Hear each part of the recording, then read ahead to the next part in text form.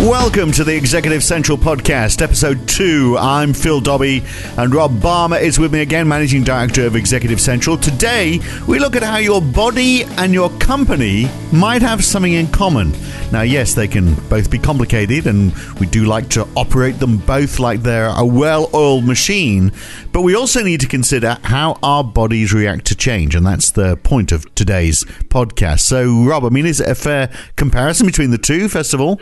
Well, look, I think in many respects, you could make the analogy about organisations being just like the body. You know, you need to exercise the body. You need to use a muscle to keep it working. You need to, make sure you're putting the right nutrients into it. That all applies to organisations in many different ways. But probably the analogy that really strikes me as being quite valid is that around the organisational immune system. Right. And what I mean by that, as we all know that human bodies, we have an immune system. It's incredibly important. It protects us from infection and all that sort of stuff. But it struck me that in when you think about, for example, organ transplants, someone gets a heart transplant, obviously that body, that person is incredibly ill and, to require that. And when you think about it, for about 35 years, heart transplants have been done around the world successfully.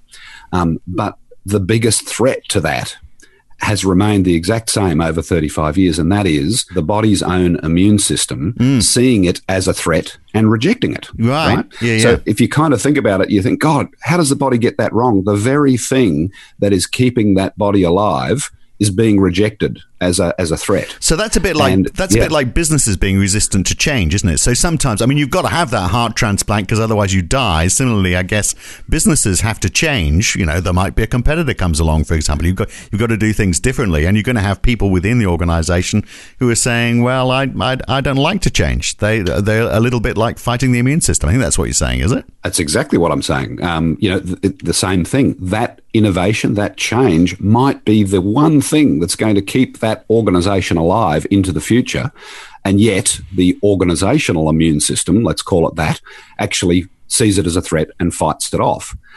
So around this topic of innovation, which there isn't an organisation we come across that doesn't have the need for innovation as one of its key values and focus items. I think a lot of the attention gets put on how do we innovate? How do we do that? And I don't know that that's the problem. I think there's heaps of innovation going on in organisations, whether it's big, radical, disruptive innovation or small, continuous improvement innovation. It's happening all around. I think it's the organisational immune system actually rejecting those innovations before they get the chance to survive and thrive. And I think that's where perhaps on this topic of innovation, there hasn't been enough focus. Right. But I mean, the problem for any business owner or business operator is, just as our body is complicated, businesses are complicated too. So if you make any change, it's very difficult to know, isn't it, how the body or how the business is going to react. It's impossible to know the exact effect of any decision that you make and what's going to be impacted. But I think that the worst thing is to make no decision. So it's a little bit like, well, we're not sure what this innovation or this change is going to do to the system, to the business. So let's just not worry about it. And can I say, probably oversimplifying it, I think that's the biggest problem, is that the status quo, what we're doing now, because it's known, and even though it might have some problems and barnacles on it, a lot of leaders, I think, tend to default to that. It is safer to do nothing and not wear the risk of that innovation or that change than to actually bite the bullet and accept that what might happen is failure or problems. Yeah, but sometimes you try and fix that, don't you, with incremental change, a bit of trial and error to see what works and what doesn't. But what about, a heart transplant that we talked about, that is a pretty major thing, and sometimes a business just needs to make a big change to try and correct a fundamental error. And, that you can understand why people would see that as being a risk, not knowing how what the repercussions of it are going to be. Yeah, well, that's right. Well, let's use the heart transplant analogy. A lot of us in Australia remember in 1984, a little 14-year-old girl called Fiona Coote was given a heart transplant by Dr. Victor Chang, and it was very, very heavily publicised in the media. And a lot of people think that was the first, heart transplant, and that's the celebrated one. The truth is it was actually the sixth heart transplant in Australia, and the first one was in 1968. And that person, they did successfully put in a new heart, but the person didn't survive the operation. Now, I'm not, unfortunately, heart transplants are a fairly, life and death thing. And if it doesn't work, the patient dies. And so you could sort of say, let's come back into the business context. I'm not saying that you have to put the whole company at risk for it to die if this doesn't work.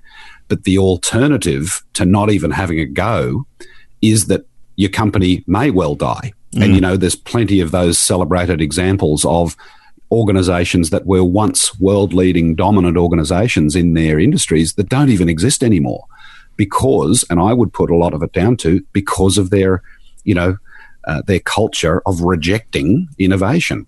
Things like Kodak, Kodak knew about digital photography. They probably had parts of their business that were involved in the invention of it, but they rejected it as that'll never work. And that's too different from what we're doing now. And what are Kodak doing these days? Yeah, well, they're struggling to catch up. That's what they're doing. So, what you're talking about is being innovative and responding to change. But, yes. You're an Aussie bloke.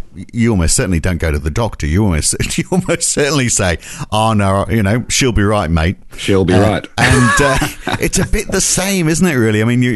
Your point about doing nothing. If you see that there's something wrong, yes, you just assume it's all going to sort itself out. That's right. The default position is, she'll be right, as you say. Let's just give it a while and see what happens. And the Australian male is notorious for that. And sadly, that most of the time, let's say, hopefully most of the time that works out okay. But yeah, there are plenty of examples where people just, I'm from Queensland, so that sort of freckle on my skin, that's not. I'm not sure. Just let's see what happens with that. And before you know it, wow, it's a nasty skin cancer or something like that. Which is all pointing to the reason why, in a business, you've got to look for what the problems might be and try and drive change. But the other thing you're saying is, if you are trying to drive that change, look out for those antibodies. What is it that's going to try and stop you doing what you're trying to do? Yes. And I think if we think about that, well, what are the elements of the organisational immune system? And there are many. There are many things that might make up the organisational immune system. I tend to try and simplify things for busy executives, and it's sort of struck me that there's probably 3 Ps we could look at. There's sort of priorities, there's processes, and there's people when it comes to this. And I think in each of those areas, they're things that can contribute to this rejection culture, and if we get them right, become an anti-rejection culture. So that's probably, a little bit of the so what, or what can we do in a simple day-to-day sense? What questions perhaps could we ask ourselves to make sure we have taken our anti-rejection drugs? Yeah, they're all pretty big things, though. You've in 3 words, you've summarised, what are the core functions of a business, and but you've got to change them. I guess you've got to go through one by one and say, well, what could go wrong if we make this change? Well, look, exactly, and I think on the anti-rejection side of things, a simple question though. For example, if we look at the 3 Ps very quickly from a priorities point of view, it is how much of our time, or how much time for our people are we actually allowing for innovation? And I'll even make that more simply. How much time are we allowing them to actually think? Now, we're all umbilically connected to these devices called, smartphones and iPads and computers. I would contest that we are filling people's heads up with so much stuff. And a lot of that stuff is us just doing business with ourselves, internally as much as externally. How on earth is anyone going to ever innovate or progress in innovation when we're just, filling our world up with stuff? Yeah, not seeing the wood for the trees. Yeah. Now, I know that's a bit simplified, isn't it, Rob? Well, there isn't an executive that I've coached in 17 years that doesn't have the issue of how on earth can I cope with all of the stuff that's coming into my life, let alone do the things that I need to be doing. And I'd be putting innovation right up there with what certainly senior executives, but really anybody needs to be thinking about is how can we do things better? So, that's the priorities question. The process question is, are we expecting innovations to perform the same way as business as usual projects? Are we judging them the same way? And I have seen so many innovations killed off in organizations because they're not delivering those immediate short-term results, and gains. They're cut off before they've had a chance to even, sink some roots down into the soil and begin to actually grow. They're cut off because, no, that's not as profitable as this, and we need short-term results. So that's just a very simple example on the process side. Are we judging those things the same way we're judging established businesses? And then on the people side, my simple question is, are you expecting innovation to obey your organization chart? Because innovation doesn't care about your organization chart, right? And yet if you're expecting it to follow those hierarchies, well, you're rejecting innovation before you've even started. So even just those three simple things would be things I'd hold out as if you asked, if anyone, a team leader for that matter, let alone a CEO, were to ask those three questions around priorities, process and people, each day. That's a way that an organisation can effectively have taken its anti-rejection drugs. Right, brilliant. And look, and if you don't take those drugs because you're not making any change, because you're saying she'll be right, well, she probably won't be, is the upshot, isn't it? In fact, someone else will probably be right because they are the ones making the change. That's right. Absolutely. It's the world stands still for no one. So if you're not asking those questions, you're really living in a fool's paradise, and you'll get found out. You will, when it's too late. Great to talk, Rob. We'll catch you again soon. Thanks, Phil.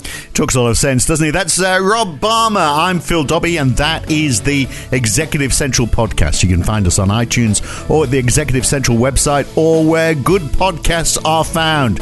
Till next time, keep innovating.